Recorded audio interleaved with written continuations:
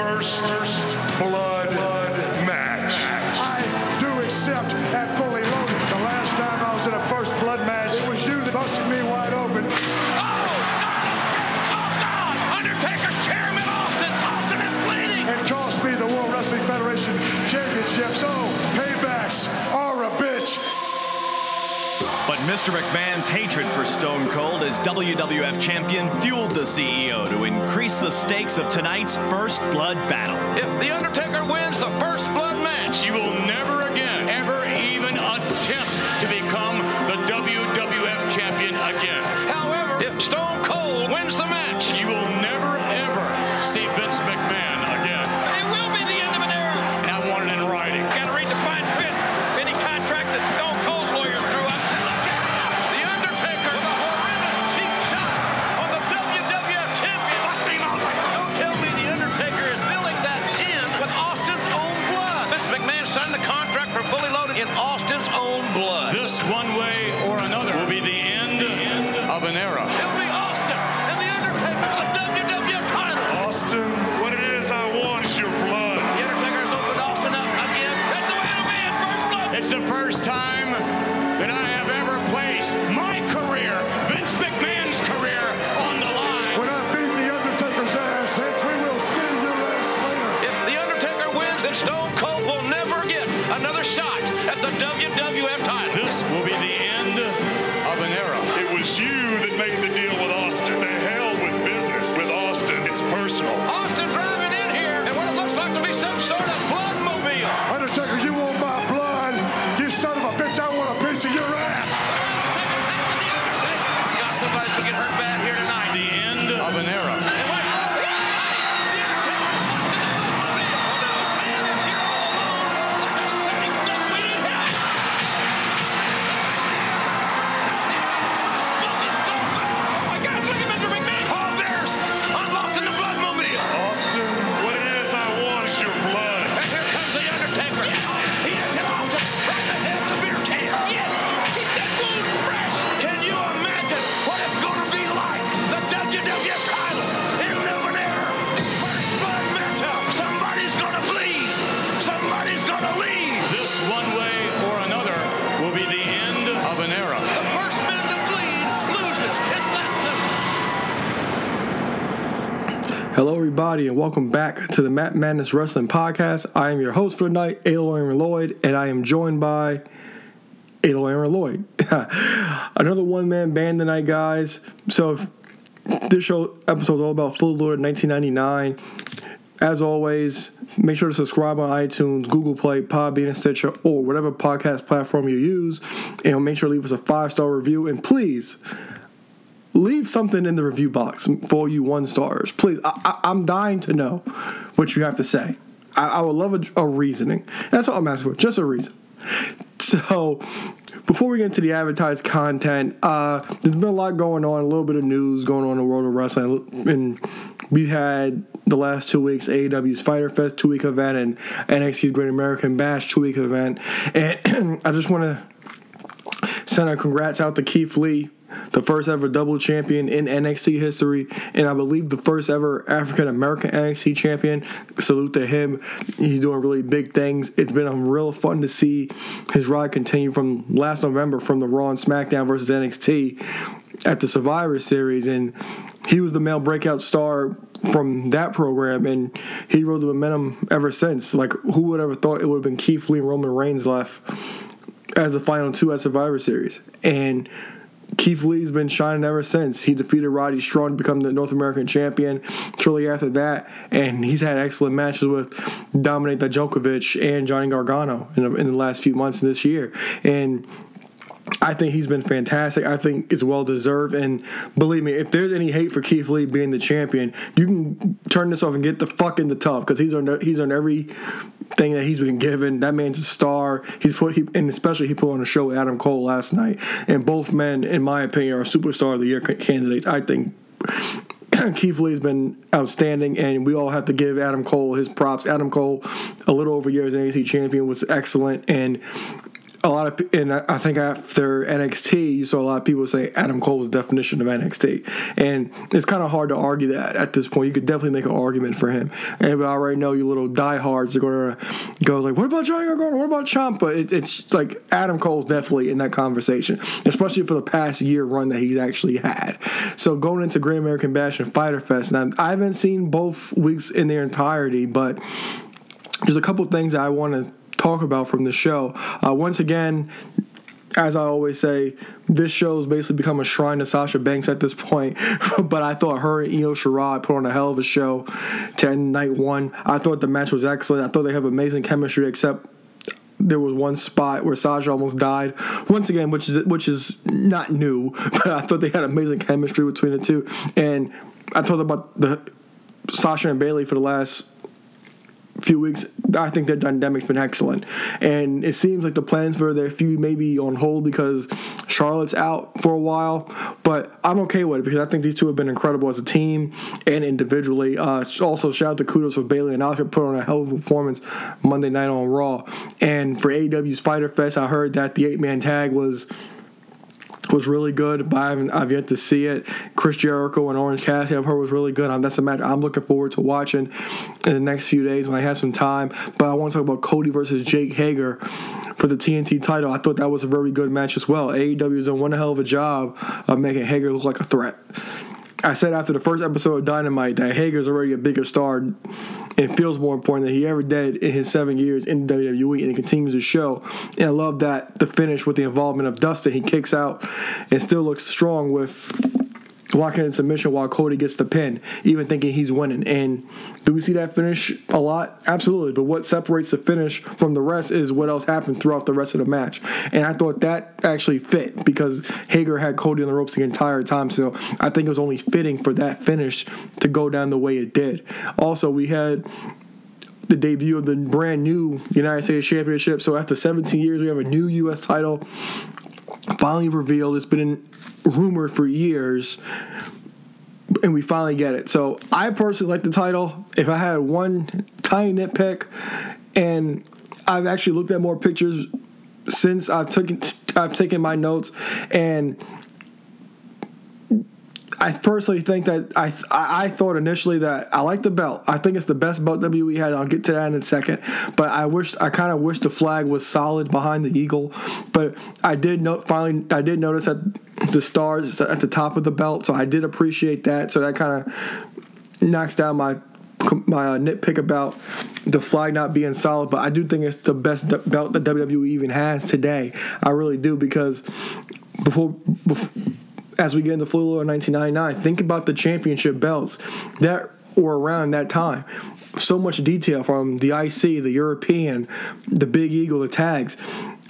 When you look at the belts now, in WWE specifically, there's no detail. Like where is the detail? They're basically generic. They have two different shows, so the belts are uniform. But my personal favorite title is the European title. And when you look at the European title, you see the flags of the different countries. You see the ribbon. You see the globe.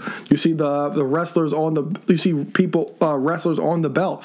You don't see that stuff nowadays. And these belts in WWE are basically generic because of it. People will buy them. Of course, people always pop the titles, but at this point, they just look basically pretty much generic to me. And if you watch this show back after you listen, you'll notice it. But I'm glad to see we have a new U.S. title. Definitely needed a facelift. Apollo's going to face MVP for the new U.S. title at the horror show at Extreme Rules, which is, first of all, the WWE. The horror show at Extreme Rules. When Dolph Ziggler first said that to open Raw, I thought he made a mistake, but that's actually the new title of Extreme Rules. So we have an eye for an eye match between Seth Rollins and Rey Mysterio at the horror show Extreme Rules. And now, if this is pre-recorded, this has to be pre-recorded. You can't just have a wrestling match. Like, this has to be like a pre-recorded thing. And I'm gonna give them the benefit of the doubt. They've been doing a lot of these pre-recorded matches that they've done maybe 3 or 4 since the pandemic and the shutdown. So if they're gonna do this anytime, they can get away with this now. because you have the whole Bray Wyatt and Braun Strowman thing. That's probably an on-location spot. So I believe this will have to be shot theatrically as well. And I'll give them benefit of the doubt that it will be. But the horror show at Extreme Rules, I wonder where the concept of the show even being called the horror show came from. I would love to know. I would love to know that, but I'm looking forward to the show because the title actually intrigues me. The horror show at Extreme Rules. You got this eye for an eye match. You got Drew McIntyre facing Dolph Ziggler in a match that Dolph's not even going to say what the match is yet, and that's going to be intriguing as well. And of course, you got Sasha Banks and Asuka, who have had very limited matches. And as a huge Sasha Banks fan, I want to see her win, even though I'm always disappointed in the long run. But I'm actually intrigued about the horror show at Extreme Rules. So now, we'll get to our advertised content of Fully Loaded 1999. If you haven't been with us before, we'll play for you our rating system.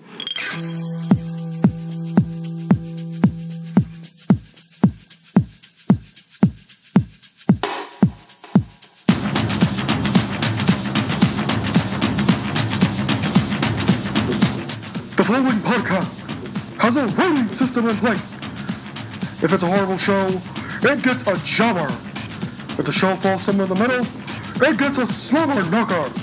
And if it is an amazing show, it gets the rating of ratings. It will get a showstopper. All right, thank you, Howard. So, Full Loaded 1999. Now, I'll give this show a high slobber knocker. I thought this show had a lot of filler, and there's not a lot of match. I don't think there's a match that really stands out for the most part of like me recommending to watch. But the most important thing of this show was the story being told throughout the night, and they would never do this today. And I will never understand why, because this is how you tell a story. Now, the tagline is end of an era between The Undertaker, Vince, and Austin for the world title. And this was basically really end of an era. Whether WWE kind of fell into it or not, this really was the end of an era. So Vince is gone for TV after this until September when he would beat Triple H for the title. Then Austin reinstates McMahon if Vince grants him a title match with Triple H, which he does. And in November, Austin's gone until next September. He would appear at Backlash to be at The Rock's corner late in that night. But other than that, you don't see Austin again until Unforgiven in September. And then Austin and McMahon, they don't have that much interaction between Unforgiven and WrestleMania where they join forces. So this kind of is also for The Undertaker, the corporate ministry is over after this night, and Taker's gone in September, wouldn't return until May at Judgment Day. So the legendary rivalry of Austin and McMahon kind of really is over at this point. So whether they fell into it or not, the tagline of end of an era actually fit for this match and this show. And I thought the stage of having all three faces on it was actually really smart. And before the main event starts, you'll see Vince kind of looking at his picture, which I thought was really funny with the blood all over his face. But I thought this show was good from a standpoint of storytelling. Now the matches, like I said, a little left to be desired, but I thought that the stories in these matches, especially with the story they told throughout the night between Austin and Undertaker, is what really makes this show. And we're going to talk about the story by the way the show starts. So the show starts off with the EMTs checking on Austin after he was attacked on Heat and was busted wide open. We then get a camera shot to Michael Cole with Vince and Shane. Vince and Shane elated that Austin was attacked, and Vince guarantees Austin will lose the title tonight. And we kick things off with Edge versus Jeff Jarrett. Edge will win the IC title the night prior at a house show when Ken Shamrock had travel issues in his hometown, Toronto. And this match, I thought this match was a good match, but there was not a lot here because of the whole fact that Edge won the night prior. And what they did was they actually did get some story into this match with the problems between Edge and Gangrel with the Brood. So Gangrel's music hits in the middle of the match, tries to attack Edge. Edge outsmarts Gangrel and and beats and fights him off. So his initial attack isn't working. So later in the match, in the way the match culminates, Gangrel will finally get one up on Edge and cost him the Intercontinental title. So Jarrett regains the IC title here. And post-match, let's talk about the story with Austin throughout the night. So Austin comes out, stuns Jarrett, and says he's looking for The Undertaker. And he's going to continue to find him all night. And that will be the theme throughout the rest of the night as well. So after Austin heads backstage, we get the Hardy Boys and Michael Hayes against the Acolytes. The Hardys are the tag team champions, and this is for the tag team championship. The Acolytes are with the corporate ministry at this time, not the APA. And I thought the inclusion of Hayes actually worked here. I love the story on commentary and what Hayes talked about before the match.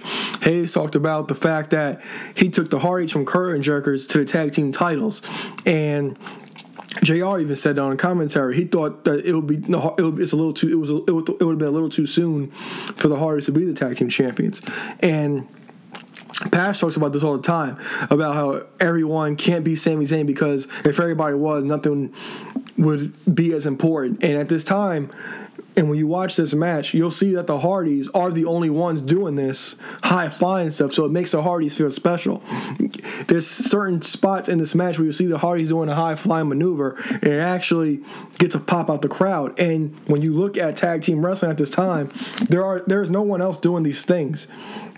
And this is before the crowd really took to the Hardys and before that classic ladder match at No Mercy a few months later with Edge and Christian. So the Hardys are actually at this point starting to get over here. They're starting to get over here, and then you get the APA, well, the Acolytes at this time, as I just said. You get the Acolytes hitting a double powerbomb on Michael Hayes, and you get the Acolytes as your new tag team champions. The Hardys not even pinned in the decision. And me and Pat talked about this last week about giving people their flowers. And we need to give Matt Hardy his flowers right now. Because the constant evolution of Matt Hardy, and Matt Hardy's arguably better than ever right now in AEW with all his personas. And I wonder what Matt Hardy wanted to do in WWE before he left. I wonder what he was pitching, because you would see Matt Hardy on WWE before he actually left. You would see him in like his Brood t-shirt gear. You would see him from gear from 2001.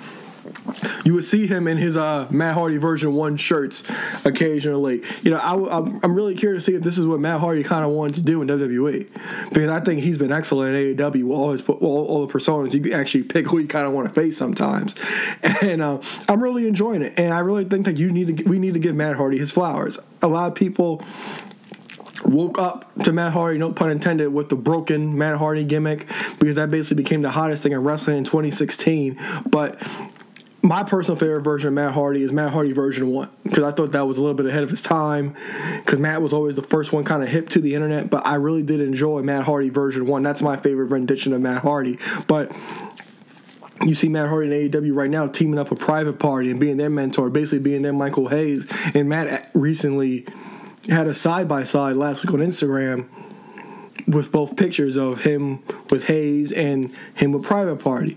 And Matt Hardy, he definitely has a lot left to offer in the world of wrestling, whether it's from an in-ring perspective or as a wrestling mind.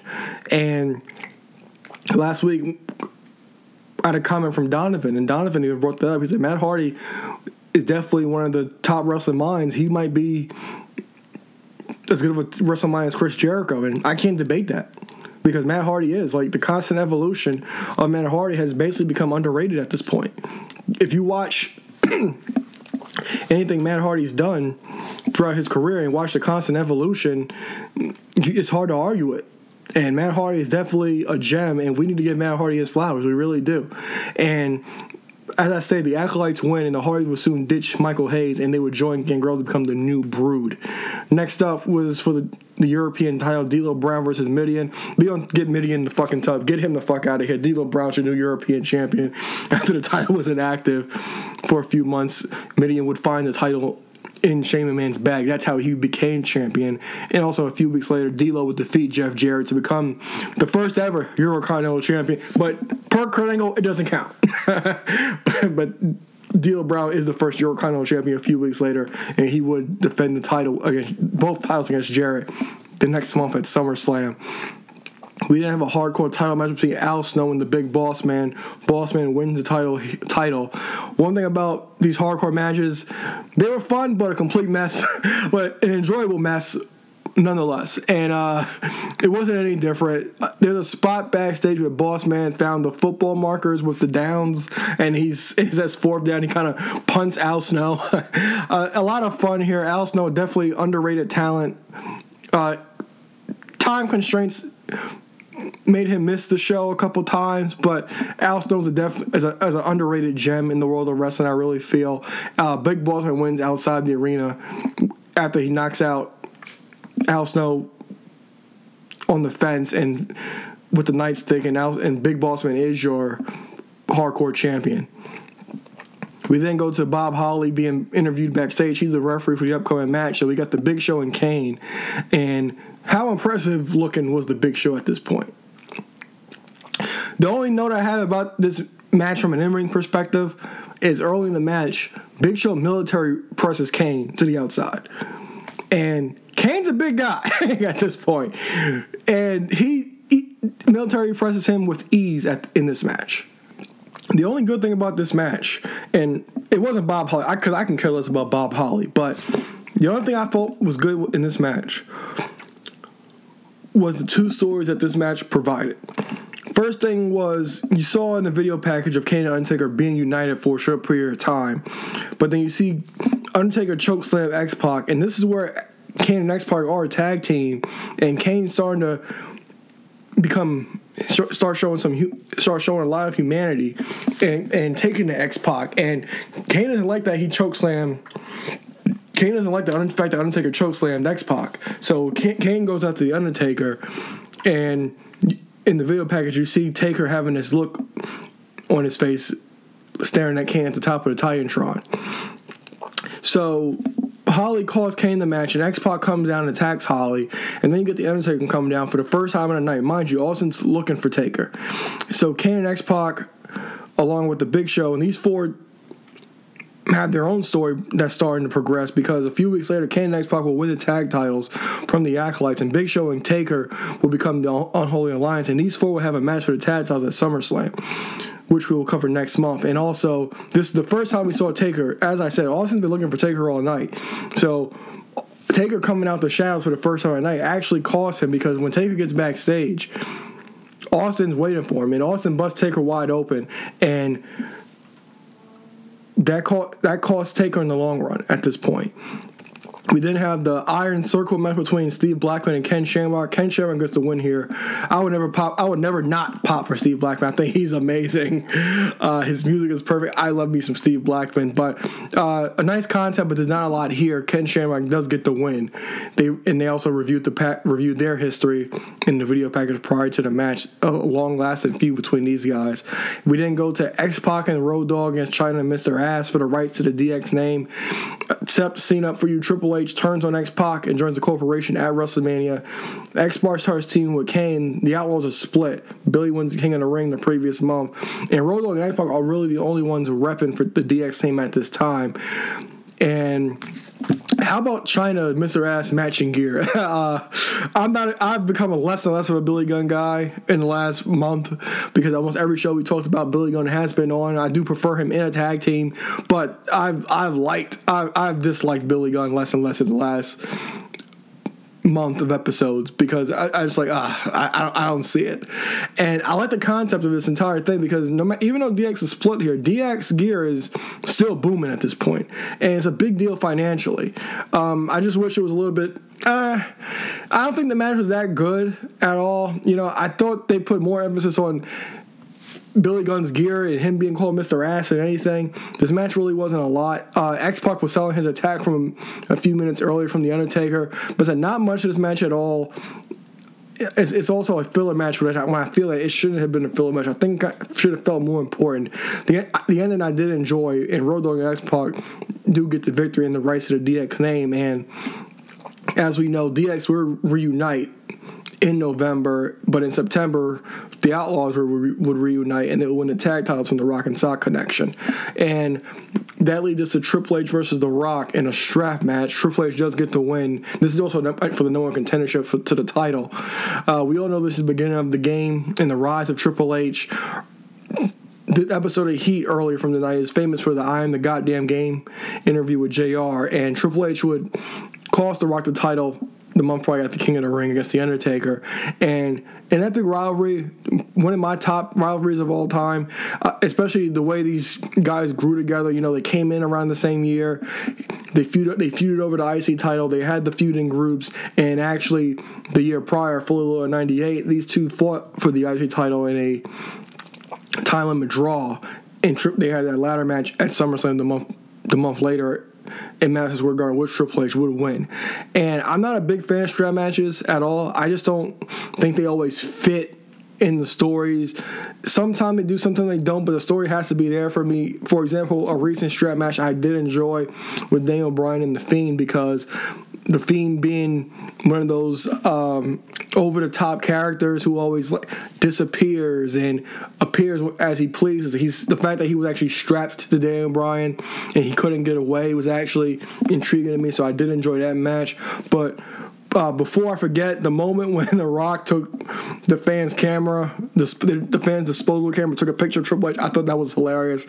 I thought the Falls Count Anywhere concept really helped the match, because actually going outside actually meant more. I thought it actually helped the match and actually standing inside of the ring. So the match could basically end at any moment in time, which I did enjoy. And we did see some interference from China and Mr. Ass, and it pays off for Triple H as Mr. Ass interferes and Triple H hits the pedigree and becomes the number one contender for the world title at SummerSlam. And my God, we'll get to what the number one contendership for the world title was between Helmsley, Mankind, and China the next month, because my God, was that goddamn awful. I did pop for some of it, but God, it was a mess. That leads us to the main event, Austin and Undertaker for the world title. Austin wins the title from The Undertaker the night after King of the Ring on Raw.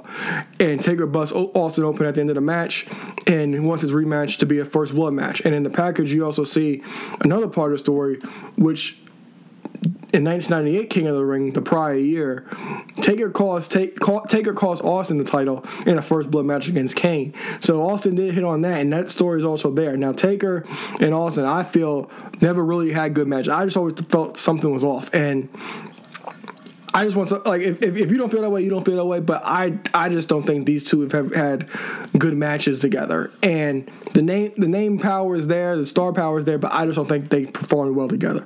Vince on commentary, I thought it was a nice touch. And at the top of the show, I said I love the fact that he kind of looked at his picture with the blood on his face at the top of the ramp. I thought that was a nice touch.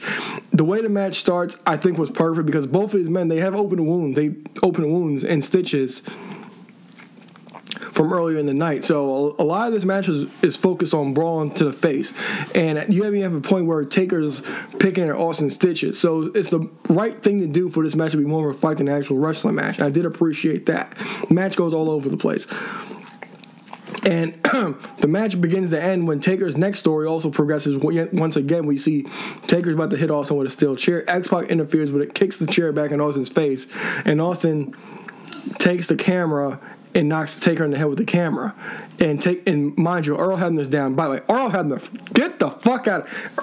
Oh God, he's terrible. Anyway, Austin hits Taker with the camera. Taker's busted open. Earl Hebner's down. Austin and Taker continue to fight until Hebner gets up. Taker has Austin up, getting ready for a tombstone. Turns around. Hebner sees the blood, calls for the bell. Austin retains the title. The match is there's fighting still going on in the match. Post match, you see Triple H come down, you see The Rock come down, you saw Shane come down, you see Vince get in the ring, and you see Austin and Taker brawl to the top of the stage, and then you get a pan of Vince McMahon, the last one in the ring, with his face like, oh man, I fucked up, I gotta leave. like he knew it was over for him, and I did appreciate that. Austin stunned McMahon to end the show, would have tried to give him a handshake and stunned McMahon, and we leave the air with Austin retaining the world title. So a fun show. I highly recommend watching it. Like I said, there's not anything I recommend from an in-ring perspective, but I thought if you want pure entertainment for a storyline perspective, I do think that you should check this show out. And next week, we have the horror show at Extreme Rules preview, and then the following week, it'll be the review, and then to end July, we'll hit Canadian Stampede 1997, and also for your Matt Madness gear, head over to whatamaneuver.net, and for your figures, head over to ringsidecollectibles.com and use promo code MMadness for 10% off your order. All right, everybody, so I guess that's the show for tonight. I'm Aaron Lloyd, and I will see you guys next week. Hop on the top rope, about to land with this elbow. Got him now, put him down right now, hit him with the palm handle.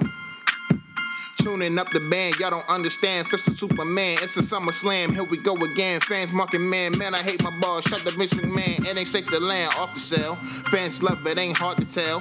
Talking madness, awesome. Well, what I'm cooking, man, y'all all can smell.